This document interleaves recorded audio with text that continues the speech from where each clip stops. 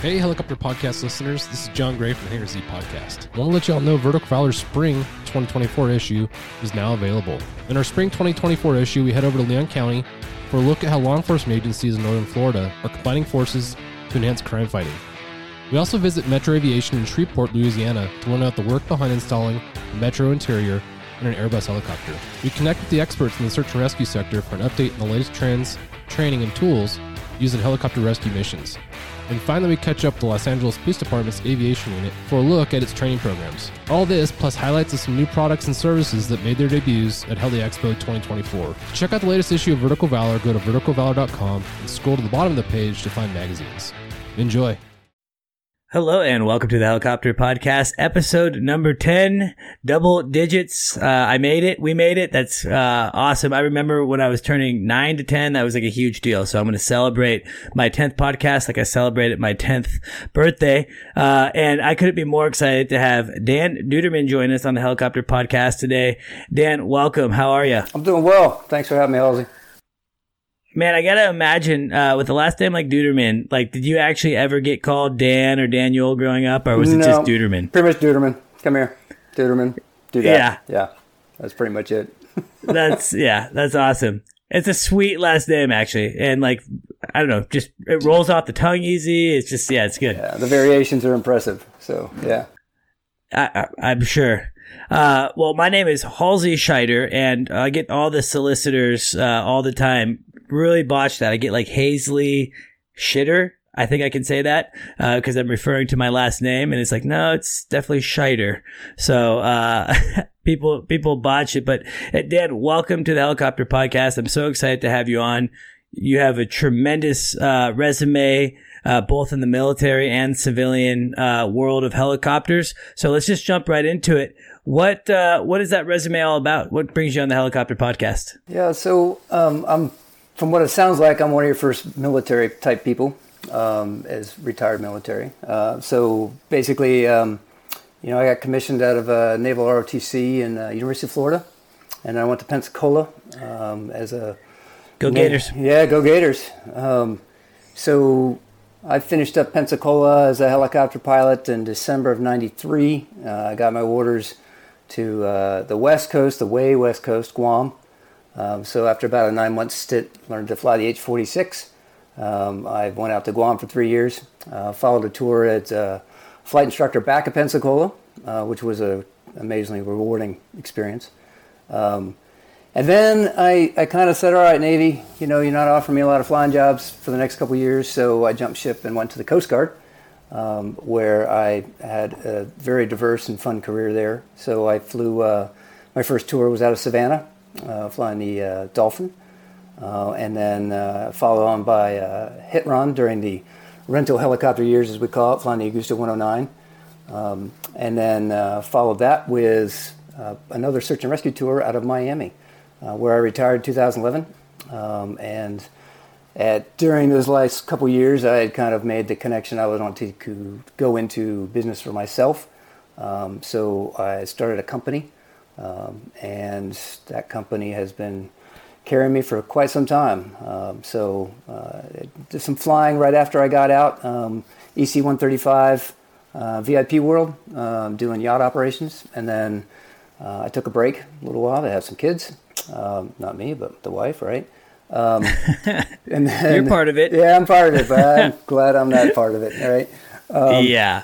So, and then I got back into flying recently as my wife is also a helicopter pilot in the Coast Guard. She has orders to DC that brought us to this area, and I have been flying a Bell 429 for a VIP operation for a little while, but that has now vaporized as the owner is selling the bird. So,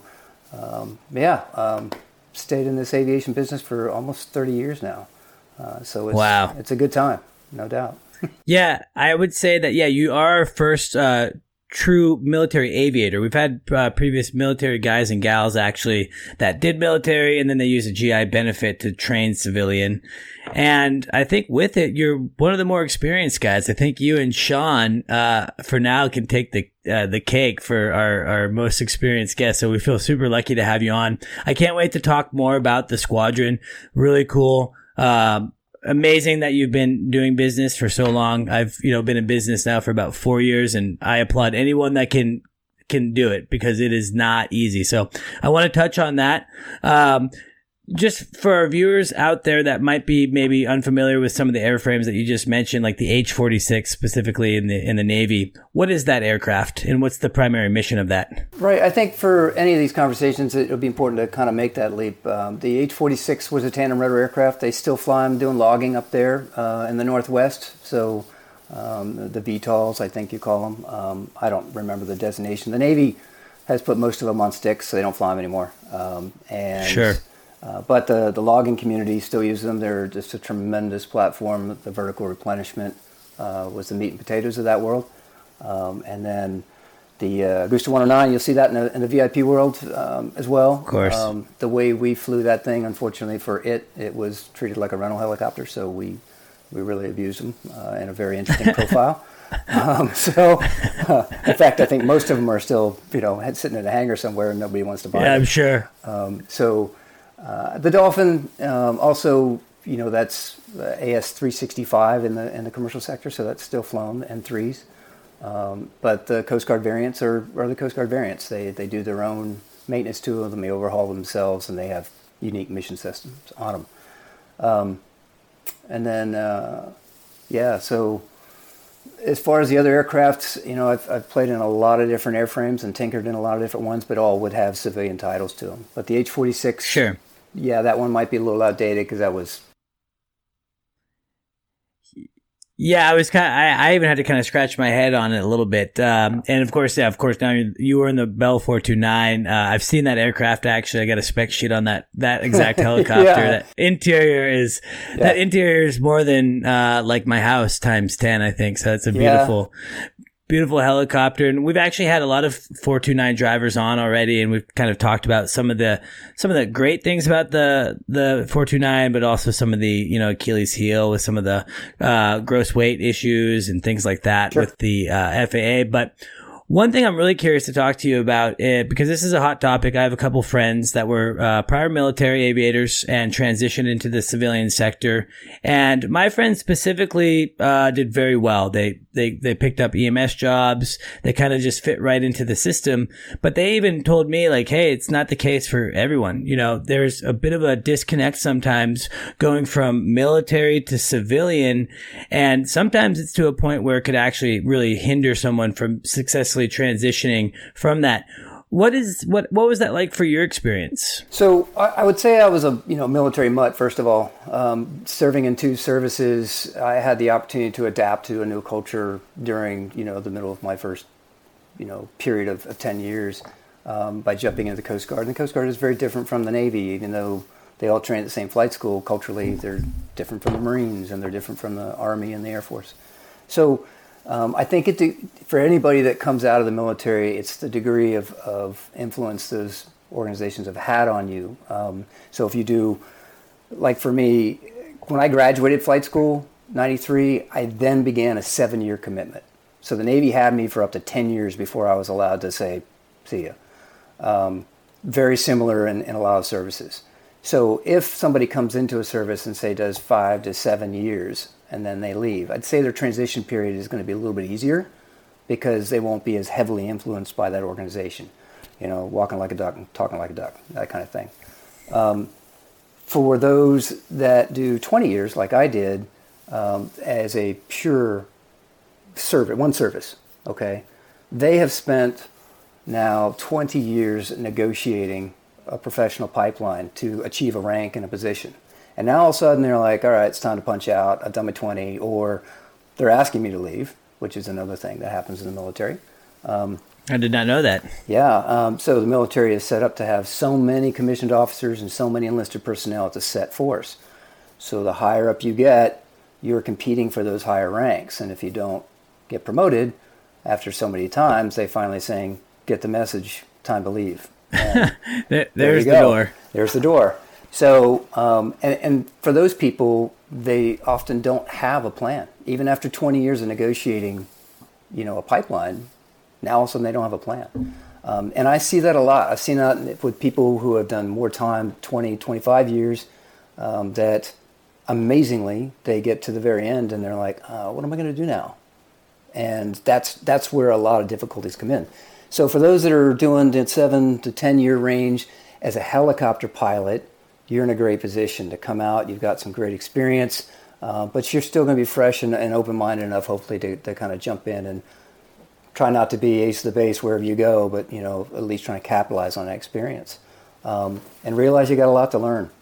It's flying with Sean Moretz, for example. He and I have been flying together for a couple years now, and I'm constantly, impressed with his level of experience in certain areas, which I just had no idea about.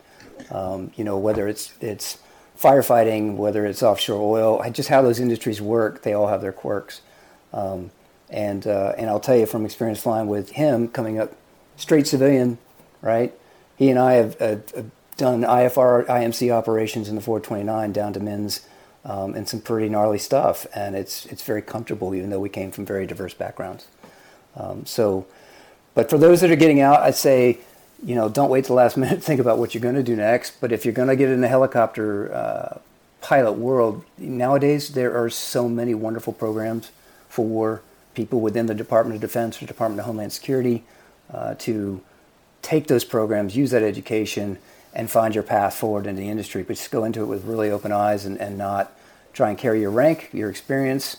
The There I Was stories, all the things that you can talk about at the Officers Club or wherever you may be, that it's just not going to be a resonating thing and audience, if you will. So.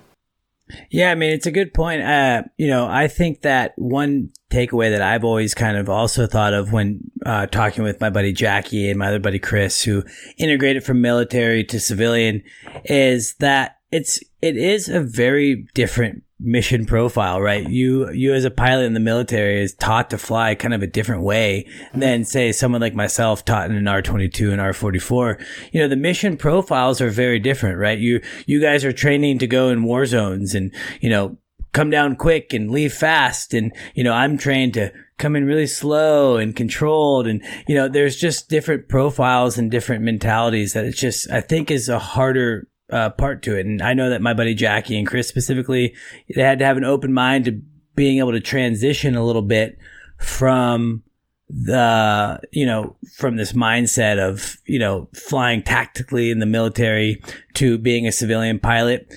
And, it is kind of funny though. I will say, like, this happened to me all the time when I was flying Grand Canyon tours. Like, passengers would be like, "Oh man, I bet you served in the military." And I'd be like, "No, didn't." And like this look of disappointment over their face of like, "Oh God, this guy's going to kill me." Like, and in fact, like none of the guys at Maverick, obviously, that's a very entry level civilian job for the most part. So it was just like really, that the military certainly has a high level standard training. And I think it's important to know that the civilian world does too, for the most part. It's just not as consistent. So it's one of those things where you have to kind of adapt. And I think some guys do better at it than others. So when you first got out of the military, what was your first civilian job and what were some of the hurdles? So as I said, about 3 years before getting out, I had started this company. I'd was introduced to a British exchange pilot in our air station, who shortly thereafter introduced me to another British gentleman who was in Miami in the super yacht world. And he actually had a need for somebody to help him integrate an Augusta 109 onto the back of a yacht. And I was like, all right, well, I've been flying them off ships for a little while. I'll take a look at that. And I took one look at it and was like, no way. It was like literally wiggling into some part of a superstructure on not a super yacht. So that didn't really occur as a project, but we ended up pretty much drinking beers and having a good time and talking. And he ended up being my primary business partner, Mr. Freen. And James and I basically started that company and got into the consulting world of super yachts as the yachts were getting bigger and bigger and actually integrating proper helicopters. And so my first job actually was just as I was getting done, was to take a very high net worth individual's helicopter, which he had never seen. We basically took this aircraft. I was the instructor, if you will, in the project and project management. and the pilot that he had hired had never really deployed on ships. Competent pilot, but never deployed on ships.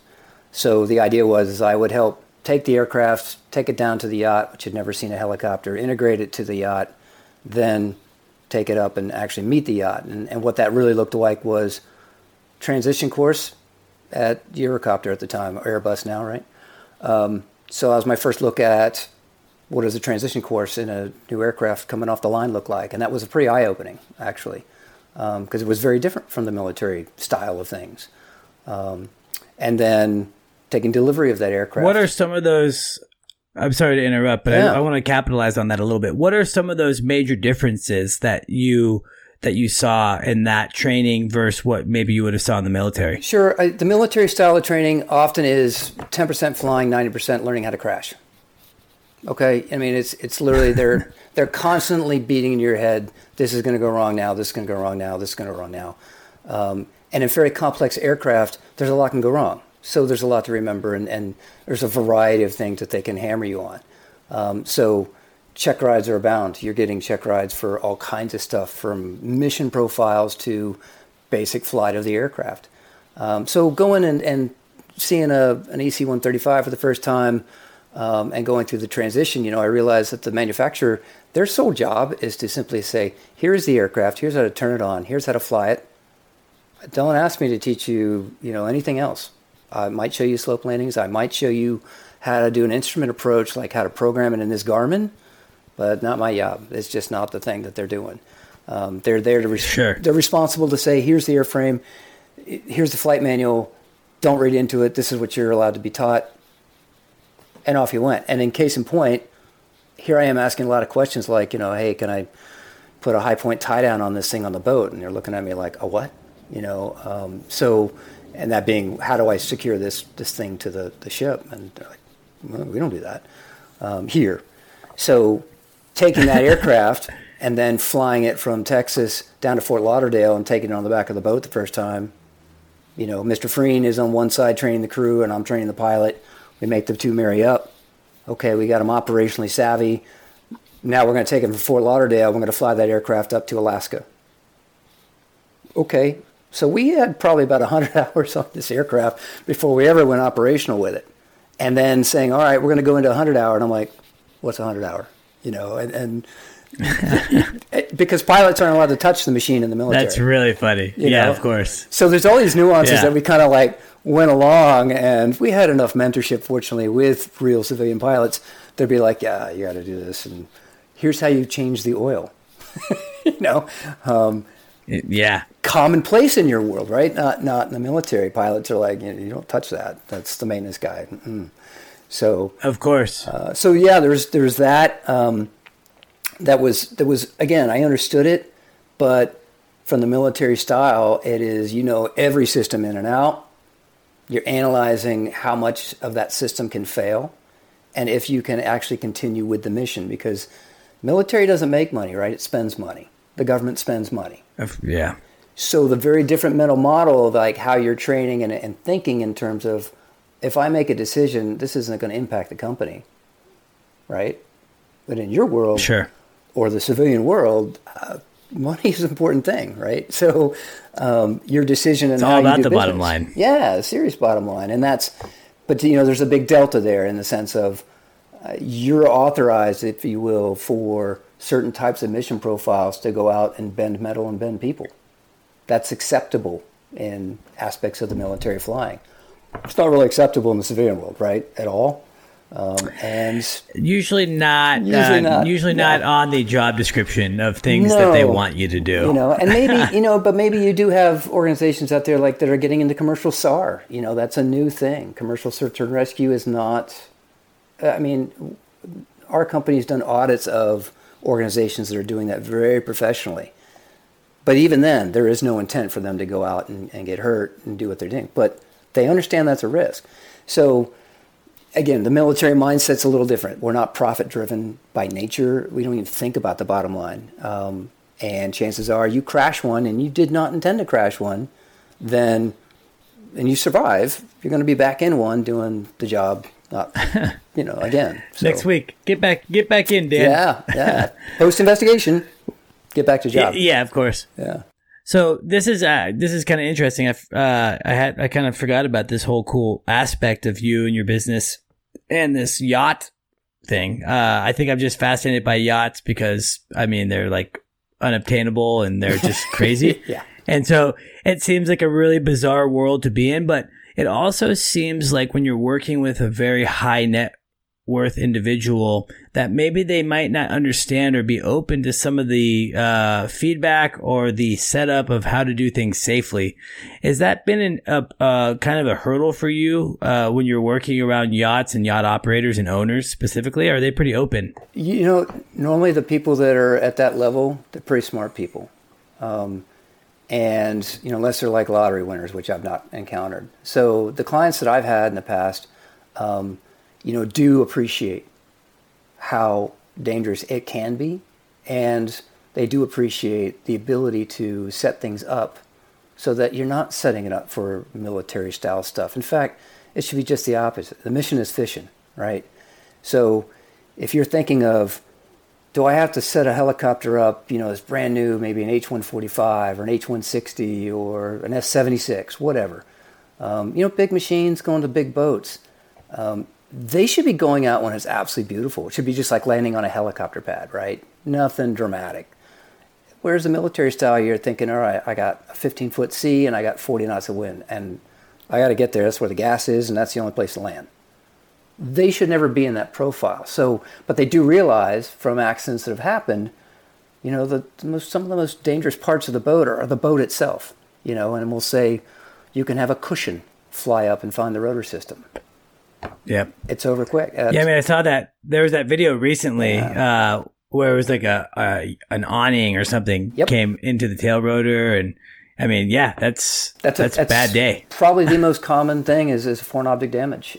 Things, and people just not doing a checklist. A lot of people don't realize, like yacht crews, for example, those people really, really work hard. I mean, it may look very, very sexy, and it is. But the sexy part's for the clients. The people that make that happen, interior staff and the deck crews, they work very hard. And so they're often very fatigued, and it's easy for them to make mistakes. And it's going to be a pretty dramatic end to the paycheck if it happens. So, you know, just because people have made a lot of money definitely doesn't make them immune to, you know, the things that are going to get them in helicopter aviation. But a lot of pilots, particularly if you're thinking about getting in that world, you know, you got to remember your job is the only regulation out there is to make sure that that helicopter landing area on that boat is a safe place. Well, what defines that? There isn't a regulation. And who's operating it? You know, you got a bunch of zombies down there that are really working their tails off, but they can forget stuff. And you can ask anybody who's had that close call, it's typically something come flying at you like, oh, there's last night's dinner tray, you know, and is that a champagne glass? You know, what was that just went through the rotor system that looked shiny? You know, so. Well, not to mention, too, we had one of the podcast that I posted today, this guy with Eric Thresher, and he had this Thresher rule that he had kind of come up with himself, and it was like, just a noisy helicopter in itself can cause a safety concern. You know, not just for people around it, but even pilots. Like once those rotors are going, there's a lot happening. And even I would imagine the best trained yacht crew, people that aren't necessarily aviation specific, even on the best conditions, those rotors start turning. There's wind batting around when you're pulling pitch. There's a lot of noise. It's crazy. Yeah. I mean, that might just kind of, cause, you know, a lapse of judgment or whatnot. So I don't know. I feel like the whole yacht thing does kind of scare me a little bit. Or it can scare. I mean, I've told a lot of clients, like, you know, doing night operations off of boats. You know, I have one particular instance where it was an interesting thing to see with night vision goggles sitting on the back of a Coast Guard cutter. And I saw this piece of paper just kind of flying up from the bridge, right? It's flying down towards it. And I just see this piece of paper and I'm like, okay, well, it's no big deal. It's paper. And that paper got into the rotor system and it like caught the blade just right so it didn't like get shredded. And it made this audible machine gun sound, just whistle. It was crazy. And you watched about 10 people do the funky chicken on the deck, man. They were just like running everywhere because they couldn't see it. I'm like over the radio going, it's paper, it's okay, you know, but it's paper. Somebody was about to jump over the deck because this is a helicopter and that's not a normal sound that just came from that noisy machine. And they're all running for the hills. And I would have too, you know, if I'd been out there and heard that sound, because I had double hearing protection, and it still was loud. 8 by 10. That's so funny. That was a good machine gun impression, by the way. Yeah. Impressive. I got a couple of them. Yeah. That was really good.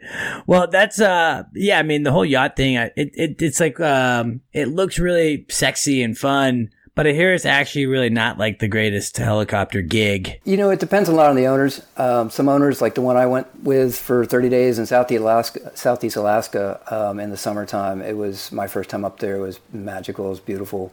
And he treated that helicopter like an F-150 truck. He wanted to go out and see stuff. I mean, just every day it was something for he and his guests. So, it was a total gas for us. But most of the time it's, point A to point B, it's 99% planning, 1% flying, death by point 2, death by point 3. And it's labor intensive in terms of like permitting or, because they go to crazy places. And then it's always very last minute. A lot of times no plan. So it depends on the relationship I think they have, but it's a tough world for people to be in if they don't quite get, there's a very spontaneous nature to it often. And it can be very frustrating. And then at the end of the day, as I said to myself after, the 20 years of maritime flying, there I was in a freaking dry suit on the back of a yacht, and I'm looking at water going, I'm on a boat again. Damn. How did I do that? Because, here I am. Here I am. It's like whale. It can't escape you. That's right. Yeah. I mean, that would be, I don't know. I always thought, and that's another thing for me, it's like I'm just not a big water guy. I don't love the idea of being over the ocean. I don't think I would make the best Coast Guard pilot, even though I feel like the Coast Guard is like, I don't know, super awesome in regards to their mission profile and the things that they do. At least what I know of the Coast Guard. But it's, man, I don't know. I feel like, whether I'm flying offshore or flying the yacht, man, the water thing would scare me. Get an engine failure, go in the water. Yeah, it's a great swimmer. It's a whole nother thing when, you land in the water and you're part of the food chain now. So, that's true. That's one of those things to consider. But, that's another aspect of how we as a company prepare those yacht pilots, if you will, as well as the ship's captains, how to deal with a mishap at sea. And, where the guy might show up in a polo shirt and he's wearing his Bose headset, I come walking in, I've got a vest with an EPIRB, I got a helmet, because, I'm trying to tell them, look, you go in the water and survive, this is the only part that's above the water. So, your helmet has now got Velcro for your EPIRB, the strobe light, and you got a handheld maritime radio to call boat people saying, get me out of here now. Those are all things that after many years of looking for people in the water, it's a way to pass on, like, hey, you're a good pilot maybe? Cool. Ditch the aircraft in a smart way. You get out, now what? And you could be what are you going to do? You can be a mile away or half a mile away from a boat and they still won't see you. Of course, it's a difficult thing to see unless you are a big marker buoy all of a sudden. So it's something to consider. It's interesting. It's just being ready. I mean, we've talked about this before on the podcast before. It's just having a readiness to you. And I think sometimes people think the readiness is like, oh, I'm ready. Like, I know I'm going to land there when the engine goes out, or I'm going to do this if this happens. But also readiness includes like, hey, packing, like with Air Medical, I had like a little go bag. Like it had, food and extra water.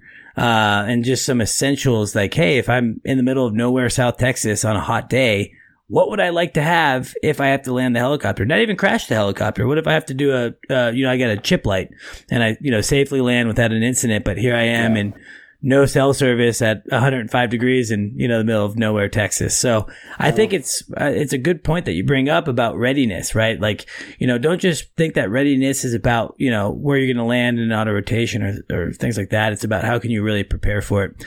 I've seen it go a little intense on the other side. I got a buddy of mine that flies the news and when he goes out over the town and He's very ready to go, man. He has the full survival pack and whatnot. I'm like, man, we never leave the city. Yeah, like, right. That's just extra weight. But yeah, hey, some people.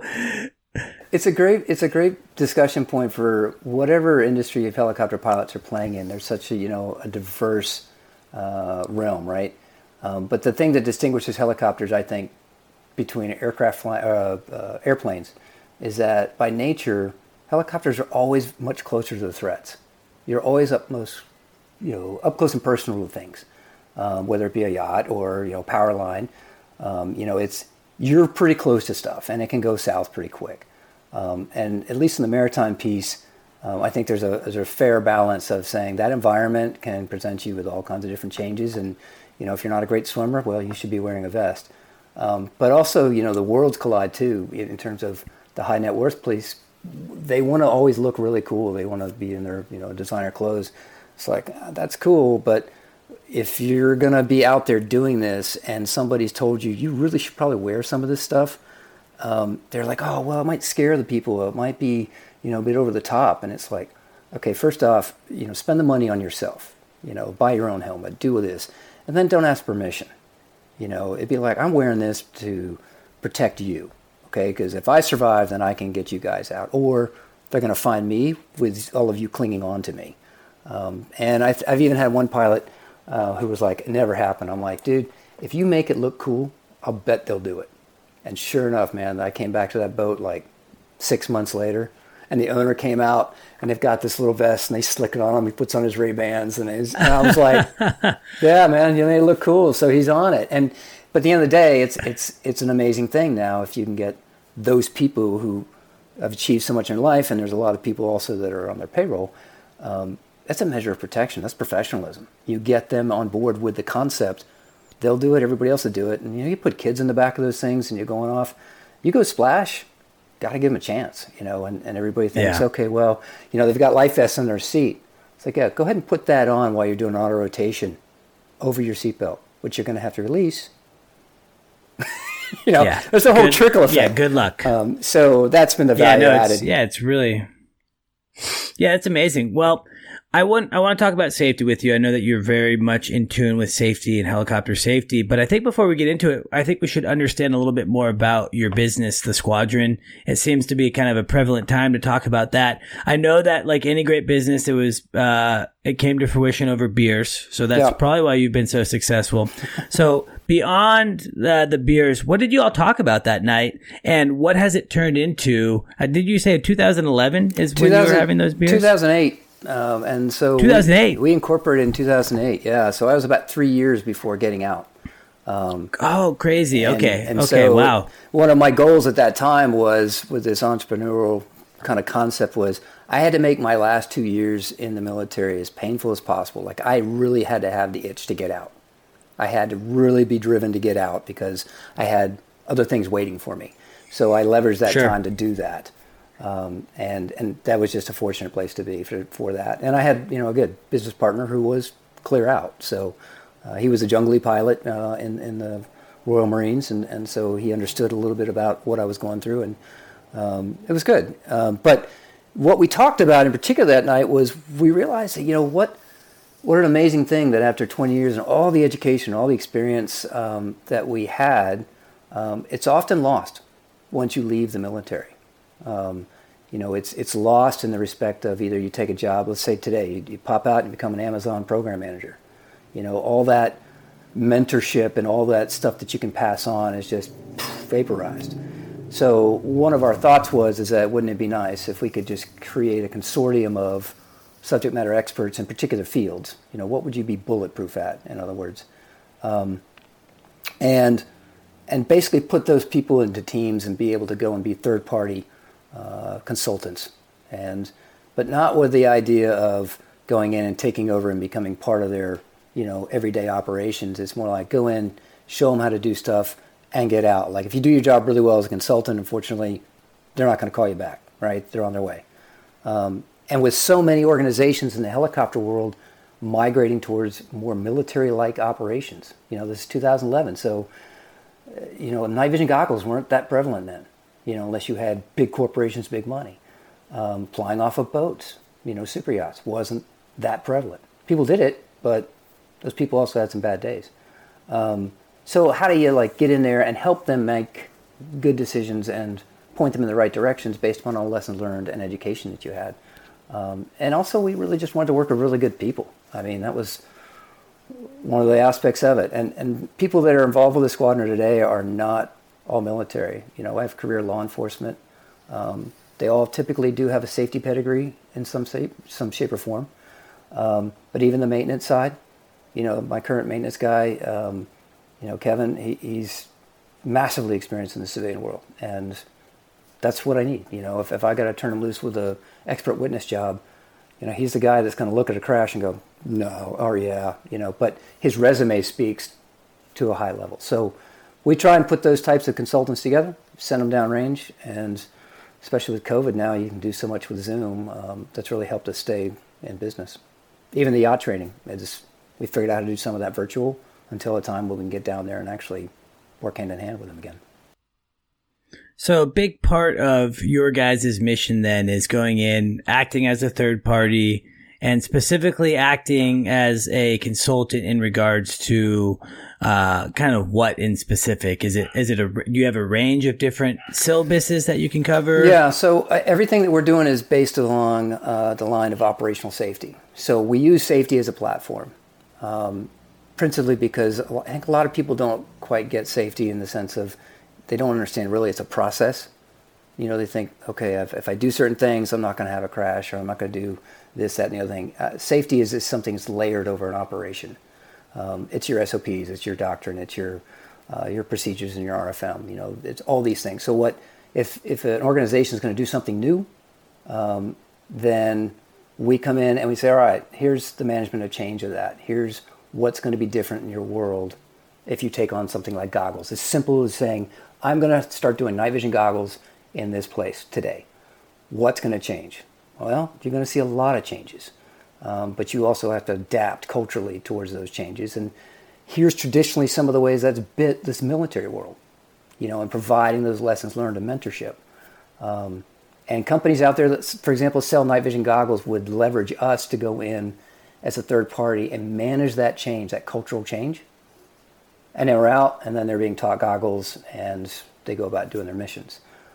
So it's along those lines. We use safety and all the different aspects of safety, the 4 pillars and SMS, risk management. We'll teach people how to do a safety program itself from an operational perspective, meaning we'll apply all our military experience to say, we did really high-risk stuff repeatedly. And how do we do that? Because we had a robust safety program or risk management program. We were trained with crew resource management. We were trained with operational stuff.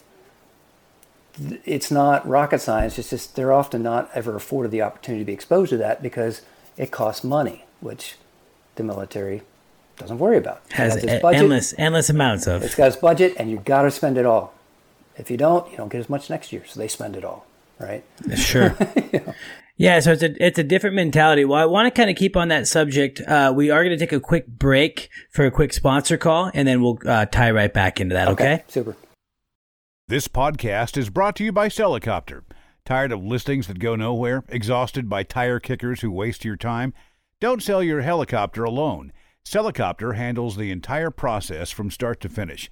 So, if your helicopter is sat too long waiting for a buyer, contact the team at Celicopter today for your complimentary market valuation. Call 1-855-CELICOPTER, 1-855-735-5226, or email sales@celicopter.com. Celicopter. List it, sell it, done. All right, we are back from that quick break. Thanks for your patience there, Dan. So that was an interesting thing that we were talking about before the break is, the military, so to speak, has an infinite budget. And in fact, I've even heard stories of guys like going out and buying like super, super fancy coffee machines for their base overseas because like they had to spend the money. Like, here's a $30,000 coffee machine, just to get the budget. I don't know if it's true or not. There's similar stories. I'm sure there are. I fortunately don't have my name on any of those shits, so I'm good. Good. Yeah, you can stay clear. So with that though, I guess with being in the civilian world, bottom line is a big deal, and budget's important. For-profit businesses, I get it, right? You have to make money. And I think that there was a really big problem in the helicopter world for a very long time, civilian-wise, in which people didn't want to invest in safety. They didn't understand the investment in safety, and they wouldn't spend the money.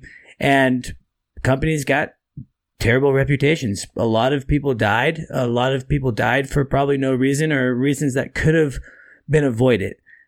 in your anecdotal experience, how has it been working with private for-profit companies and trying to convince them that investing in safety is like one of the best investments they can make as an operator? Sure. There's two avenues to that. Either one, they've already had the bad day. They've had the watershed event, and they are coming to terms with the fact that they did not have any kind of safety culture or program. And if they had, there is a very high probability they would have not had that bad day. The other types are people that they're owners, CEOs, either director of ops. They get it, and they take on the reins of a company, and they realize there's nothing there, and they realize they're very exposed. Because those people and the people that had the watershed event typically come to learn that the cost of a crash is astronomical compared to the cost of a fairly simple process. It may look scary, in terms of like they don't know anything about it, but most of the time, once you kind of get rolling for a couple days with them, and then you step away, it's as long as the stuff that's being presented isn't death by PowerPoint, there's interaction, and they're given the opportunity to have some buy-in to the process and actually make things themselves tailored to their organizations. Those groups of people tend to have more buy-in to safety as a whole. And I'll give you an example of where we'll take a law enforcement unit, which are very commonly run by senior policemen that are not pilots. They're there as the managers and run the program. But they have a hard time sometimes with aviation safety, and then, they have a bad day, or they've seen another department that they know people in have a bad day. And then you come in and do presentations, and they're like, look, all this safety stuff, we got to go. We got to get out there and catch the bad guys. We got to do this. And it's like, all right, well, if you go and do that and you end up in a smoking hole, not only did you have the loss of an asset and people, but now the mission has also suffered. And the bad guy's still loose, or the kid's still missing, and you also have, dead cops, or a bent up aircraft. So how is that going to impact your image, your ability to operate in the future, and subsequent missions? And our ability, I think, coming from the military realm, is that we get the operational safety side because of the high-risk nature and doing it repeatedly, that we're able to convey a sense of, I hear what you're doing, so let's talk about what you do, and then let's fold safety over top of that. Let me show you what that looks like. And when you show them that, then their eyeballs kind of go, oh, all right, light bulb comes on. And the fact that we're not there to take their jobs, and we're not there to make them look bad. But typically when we go to do a safety consultation, there's typically a 1-hour sit down with the boss. And it's a closed door session, and we go, look, sure, you can waste your money, you can pay us and give us slip service and not do anything, but at the end of the day, if they don't believe you believe in the safety culture, you're sunk. So getting that buy-in from the boss, having the boss do certain things at the beginning, and then teaching the boss how this will actually increase profitability because you're not making the same errors over and over again. Yeah. I mean, accidents are expensive too, and not to just put the dollar and cents behind it, but accidents can affect a lot of people in a very difficult way. Not even part of right. You could have a police accident over a very busy city, and the people on the ground are then affected by that. Absolutely. There's such a trickle down effect. And so I'm really glad to be, in the industry now. I feel like, back in the day, prior, when I was, I would say maybe early 90s, mid 90s, even early 2000s, it was a different industry, and there was a different stance on safety. And I have been really lucky to work for operators that have taken for the most part, a pretty positive stance towards safety and, their SMS program and establishing a just culture, which I think is to me, I'm very I'm not super knowledgeable about SMS, that, but I feel like the just culture and things like that really allow, for a great overall safety culture. So, it's really cool to see that there's, that people are open to it. I could see it. You head into an operation. They've been doing things for one way for 30 years. Yeah. Might be kind of hard to get your point across. Is it is there ever big pushback, or is it people pretty open? Seems like I tend to start with something small instead of like pointing all towards like the smoking hole thing. Everybody wants to point towards a big crash and be like, all right, well, why don't you back that up? Let's say that you're out there slinging power lines, okay, and you constantly are breaking one little gizmo. It's just as common as can be, right? And you don't ever document it. You just go get more gizmos. Well, if you had the ability to document the breaking of the gizmo and what that cost was, and over the course of time, you trend that and go, you know what are we doing? And you find out it's as simple as saying something differently, communicating something differently, and now the gizmo stopped breaking. Well, what's that dollar value you just saved with one little widget, right? So, but even then, it could be a simplest fix that stops a hazard that you know about from coming up and biting you. And operators in the helicopter world know those hazards, but mitigating them, they don't often have a voice. And so the SMS gives them the ability to document not an error, but a failure in the system, and it's inefficiency. Sure. It's that inefficiency that bites you. And when you realize that, then you start seeing the dollar signs. It's a natural byproduct. Yeah, it is crazy to kind of look at it from that perspective, even like, hey, why does this part keep wearing out or something like that? I mean, you might find that, like most SMS reports, then it points to a systemic issue, not so much an isolated event. And I haven't even actually thought about it from like this, helicopter in the ground burning situation, like just, a small component that keeps breaking or wearing or whatever. It's a good way to put it, and so I'm glad that you said that. The flight data monitoring, for example, having a little camera over there, the big brothers, everybody's saying, there's a gentleman in Canada that runs a fairly large helicopter operation, and Paul is very vocal about the use of the flight data monitoring, as the big brother is the kind of big brother that watches out for you on the playground, not the evil one in the book. So. And he tells us a great story of, a pilot that had an incident coming off of, he was in a squirrel and he was coming off of a dolly, and, some crazy stuff happened. And Paul's about to spend a ton of money on an engine and, diagnostics, this, that, and the other thing. But he went to, look at the little camera there, and turns out the pilot was texting, doing a checklist. And there was nothing wrong with the aircraft, and that just saved him a massive bill. And he is able to get rid of an asset that really wasn't doing him much good. So that's not safety being punitive. You got to make that distinction, and that's one of the benefits of the military world is that because it's not profit driven, the safety investigation is very protected. The information in it is highly protected. There are two investigations in a military crash. There's a safety one, and there's a judicial one. It's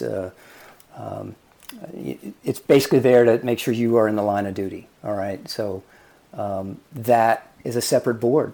And they literally are like, hey, did you go out there and do that on purpose? They try and dig up all the dirt. No. But you don't have to talk to that board like you do the safety board. The safety board, you can tell them everything and anything, no matter how it incriminates you. It's protected because they want to know the root cause. Okay, now if you take that same mindset, that just culture stuff, and you jump into the civilian world, people are often too quick to pull the trigger on somebody and go, pilot error, you did this wrong, you're fired. Instead of going, well, maybe, the procedure you taught him or her wasn't that good. And you open the window and they fell into the trap, but it's not on them. You trained them that way and your procedure was wrong. They don't want to do that. Whereas if you taught them that and they do want to do that and they find it, well, the next pilot that they hire, who's probably going to make the exact same error, it's just this constant repeating. Yeah, it's going to be this systemic issue. Yeah. They're going to spend money on pilots. Yeah, no, it's there's so much more than just like the end crash, right? That obviously that's the goal, is prevent, have zero crashes. But on that same token, you can prevent pilots from being fired. You can prevent components from continued breaking, whatever it might be. There's not a lot of new mistakes, right? I mean, you hear that all the time. That's good. I like that. There's not, unless you're coming up with a completely different thing, like take eVTOL, for example, the air taxi's coming. That's a new industry. These are new animals that are going to be flying around the air. They're going to have their growing pains. I don't know what those are yet, but they're going to have them. Okay. But from our perspective in the helicopter world, as many crazy stuff as helicopters do, there's still not a lot of new mistakes. in terms of what causes those crashes. It's true. Even the most high-profile ones that we see in the news today, not new stuff.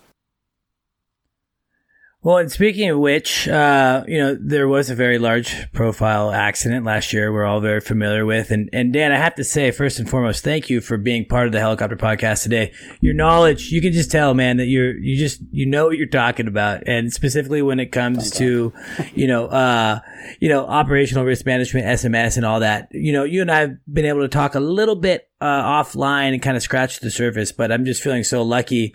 And in fact, it sounds like you and I are going to be able to kind of continue this conversation, not just today, but in further episodes. We're going to kind of partner up and, go over some different safety topics and, really specifically tailor it towards, different operations. And, you can share your vast experiences and your past anecdotal experiences to really hopefully add a lot of value to our listeners. And segueing into that, as you mentioned with, high profile accidents and things like that, I'm interested to hear kind of your take on the Kobe situation and kind of how you've dissected that and where you kind of fall in that. I would be really curious if you're open to talk about it, of course. Yeah. With the report out now, it is what it is. I can tell you from a personal experience, I can almost place myself in that fellow's shoes. I had a very different outcome, but I don't want to leave that hanging. Essentially, this was a flight back in probably '96, somewhere in there. I was a newly minted aircraft commander in the H-46, and for those in the civilian sector, what that really means is you graduate flight school, you get 9 months of training in the aircraft, and then you spend about 2 to 3 years becoming an aircraft commander. So there's lots and lots of training, and you're signed off. All right, now you're a big PIC, and you can go do all the missions of the aircraft. Brand new aircraft commander flying with another brand new aircraft commander, leaving the boat. So we were leaving a large amphibious assault ship, and we had about a 2.5 hour flight back to the base, and it was in Japan. And we flew in formation. There's 2 H-46s. with about 25 personnel on board between the two of them. And our job was to leave the ship and get back to our land base far away. And to do that, back then, we didn't have GPS, or one of the aircraft did, but it was like this handheld monster, right? So they had to lead, and those were the senior pilots of the detachment. And we went bombing up the west coast of, Honshu, I think it is, or Kyushu, one of the two westernmost islands. I wouldn't know whether if you're right or wrong. Here's the important part. Honshu and Kyushu, whichever one sits, I feel bad for the geography, I should know this, but there's a bridge between them in this channel, this sea channel between the two islands. And the bridge sits up like 300 or 400 feet, if I remember. Oh, wow. Yeah, it's a high bridge. And in Japan, they string telephone lines and wire lines everywhere, so you like never fly under a bridge, okay? But it was like this is our nemesis. You didn't have weather forecasting, and there was always some weather that sat there like this little cloud of horror that was always going to be there. And it was a beautiful day when we left the boat. It's a beautiful day when we hit the west coast of the first island, and we're trucking up in formation, having a great time. And we get to the channel, and as we come around, it's like a perfect S channel. And as we come around the first bend, we could see the clouds of horror sitting there, but you could see the bridge. So we're like, okay, we're going to give it a shot. We'll see if we can get over this thing. And so we're in formation. We kind of backed up a little bit we're on the left side of the lead aircraft on our right side, and they go poking up, and we're just about to the bridge height, and the lead aircraft says, we can't get over the bridge, and we're braking left. This is what we heard. And as our minds computed this, after like an hour or so of flying formation, looking at other aircraft, that was our world. And now all of a sudden the guy says, I'm not going to get over the bridge, and I'm turning into you, essentially. And that's when we went into the cloud. So we have this mental model of just big rotor blades that are about to come across our nose in the goo. And of course, we're in the goo. We're both like, I wasn't flying so my partner in crime is now kind of like, oh crap, and I'm like, climb, just freaking go up. Now you had to go up straight. That was the other thing, is that it's a bridge. So there's two 2,500 foot mountain ranges on each side of you at this particular place. So you can't turn, you can only go up. Well, if you went up high enough, you're going to find some airspace. So we were thinking airliners. So we got like a cap of like 4,000 feet. Now we're climbing at 2,000 feet per minute as fast as we can, right? Total vertigo induction right away. Both of us are now completely screwed up. And the guy flying says, I have vertigo. And his announcement changed the game. And I was like, okay, I'm getting on my instrument scan immediately. I'm looking at the instruments. I'm trying to get myself back in the game. And then he says, you got to take the controls. And I was like, okay, I have controls. And I'm looking at it. I'm leveling the wings, level the nose. I'm centering the ball. I set my power. I'm going through my procedures in my head. And then all of a sudden he screams, brake left. Now I'm braking left on instruments, right? So I'm like, okay. So I wrap it over to like 30 degrees angle of bank. I didn't see it, but he apparently saw a building off the nose coming out of the goo. Okay, great. And then he's like, we got to go high again. I was like, we were high. No, we're not. Boom. Not high enough. Level the wings. Here we go again. We're climbing up and poof, we break out. Okay, we broke out. Now we're on this layer. We can't go higher. And it's just one little magical spot. And there's a sucker hole. And through the sucker hole, I look down and there is all water. So that's the channel. Know it. It's good. Even saw a boat. It's definitely the channel.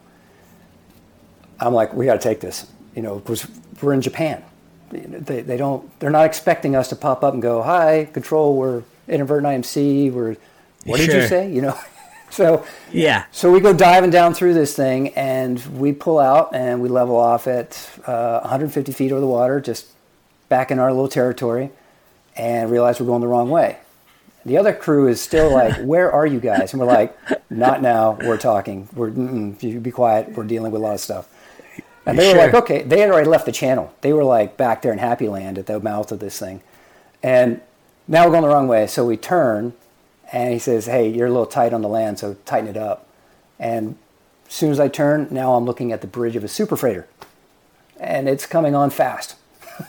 So I'm like, you know, we do another yank and bank. This is all like self-induced drama. And so finally we get out of the channel. We're still breathing heavy. People in back are like, it's a wild ride. What's going on? And we blew right by the other aircraft. We're like, hey, we know there's a Japanese airbase right around the corner. We're going there. We'll talk on the ground. That's it. End of story. So we come bombing in the Japanese airbase. They have no idea what they're doing there, right? And here come these two big American helicopters. And they come out and they're like, what are you doing flying in this weather? And we're like, yeah, no kidding. So yeah, that's why we're here. And, you know, so we swapped some patches. We tried to make nice. Everything was wonderful. They were super helpful. They got us on our way, and we ended up flying another 3 hours, IMC IFR this time, with control back to our base. And of course, that night, the Officers Club, you know, we're having some cocktails. And I actually brought one of the patches out that the Japanese pilot gave me as a trade-off for being so nice to us. And I laid it on the bar, and in Japan, in the officers' clubs, you know, you typically have a Japanese person behind there. We asked Charlie-san, hey, what does it say there? You know, so he's got this white patch, little red dot, and it's got these kanji characters on the bottom, and it says student pilot. So that's perfect. Yeah. So, but it goes to show you. I mean, it's just kind of like that was a dual-piloted aircraft. You know, highly trained, instrument, very current. And we were hanging on for our friggin' dear lives. And it was a two-person. So to be single pilot in that world and try and shift to that, you know, yeah, people can walk back like the Swiss cheese model of like how he got there in the first place in the Kobe crash. But the reality is that once you're in it, you know, it's a hairy time. Even if you do have all the skill sets and instrumentation. And another pilot there to help you out. It's absolutely horrifying. So it's a weird paradigm shift. I think there's like an intensity to it too, of, you know, just like this mental aspect of like, oh my God, I'm in the clouds and I'm not supposed to be here. Like, you're not just fighting with like having to have the skill to actually fly the helicopter by instrument, but you're also like fighting this mentality of like, oh crap, I'm not supposed to be here, right? And almost maybe like the shock. It's almost like you just jumped in like to a super cold water, and it's like, before you can do anything, you just got to like chill, And so I found, and I got really lucky at my last company. They did a ton of inadvertent IMC training, and the helicopter was equipped with SAS and had, 2-axis autopilot. And even with those tools, I mean, you can still totally be in big trouble. Yeah. But, the key things for them was just, level the aircraft, climb with power and airspeed. Like, get up, get altitude, maintain power, maintain airspeed, maintain level, and then start to go down of like making a radio call, to, working the GPS, finding an RNAV, doing whatever you have to do then that's kind of more additional. Where I think everyone, at least for me, I was like, I'm going to do this now. I'm declaring an emergency. I'm doing this. And it's like, well, how about you fly the helicopter first, get to a point where you're at a static position almost, and then you can kind of start moving. Yeah. And I think that's a hard thing to overcome, being a VFR helicopter pilot. Yeah, that's another good thing to kind of point out is that, I'm coming from a very different world where, the majority of the training for naval aviators is instruments. The majority of your operations are instruments. And whereas like Army and Marine Corps are very ground support, and U.S. Air Force's ground support. It's our world. I mean, in the Coast Guard in particular, instruments. And every aircraft I flew was allowed to be in the clouds. It was intended to be in the clouds. Sure. To an extent, like, a lot of people don't realize, the Coast Guard will go out and they'll identify a target on the water, and they'll fly an instrument approach down to 50 feet and creep up on it and see what it is. But your MDA or decision height in a controlled approach, either with a computer or manually, is designed to take you from 300 feet and 70 knots down to 50 feet, 800 feet shy of a target. You're either doing the math or the computer's doing the math. And that's an intentional tool set. So, whereas in the commercial sector, most helicopters are not allowed to be in the clouds. And you're getting instrument ratings on those helicopters. So it's understandable that, somebody with an instrument ticket gets in the clouds inadvertently, even with an instrument ticket, if they haven't ever really played in the clouds, and you think about the Kobe crash. I mean, the guy's got lots of ratings, but when was the last time he was actually in the clouds flying an IFR plane? Probably not very much, because it's a pain in the butt in LA. It's time, it's money. So yeah, and I think they spoke to maybe his currency was far not very recent, and I think the program wasn't IFR equipped as is or approved. That's even more money, right? So yeah, of course. So that was just a bad deal. And obviously being a helicopter pilot, right away when I heard about it, I kind of just automatically jumped to like this inadvertent IMC situation. And I like what you said in the beginning though, which was like, you could have been that guy, you could be that guy sitting in that seat.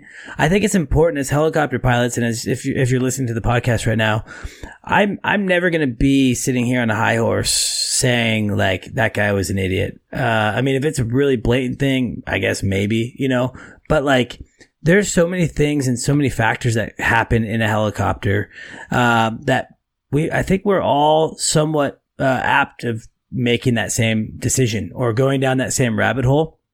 And so, I'm just glad that, companies are really starting to push to try to get away from that, whether it's having really conservative minimums or it's having training procedures in place, or it's allowing guys like Dan to come to your operation and disrupt it a little bit and make sure that you're actually following procedure, that your pilots are following procedure and establishing a baseline of safety.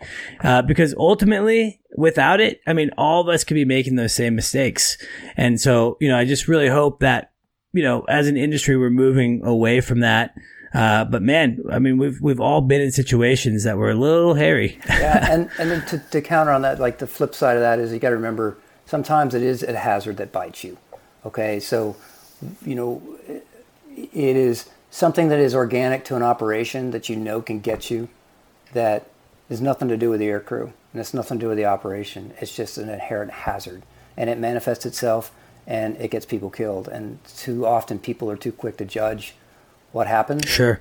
And again, another personal experience there where I sat on a investigation, a mishap investigation, a fatal one, 4 aircrew dead, and it was 2008, so Coast Guard crash.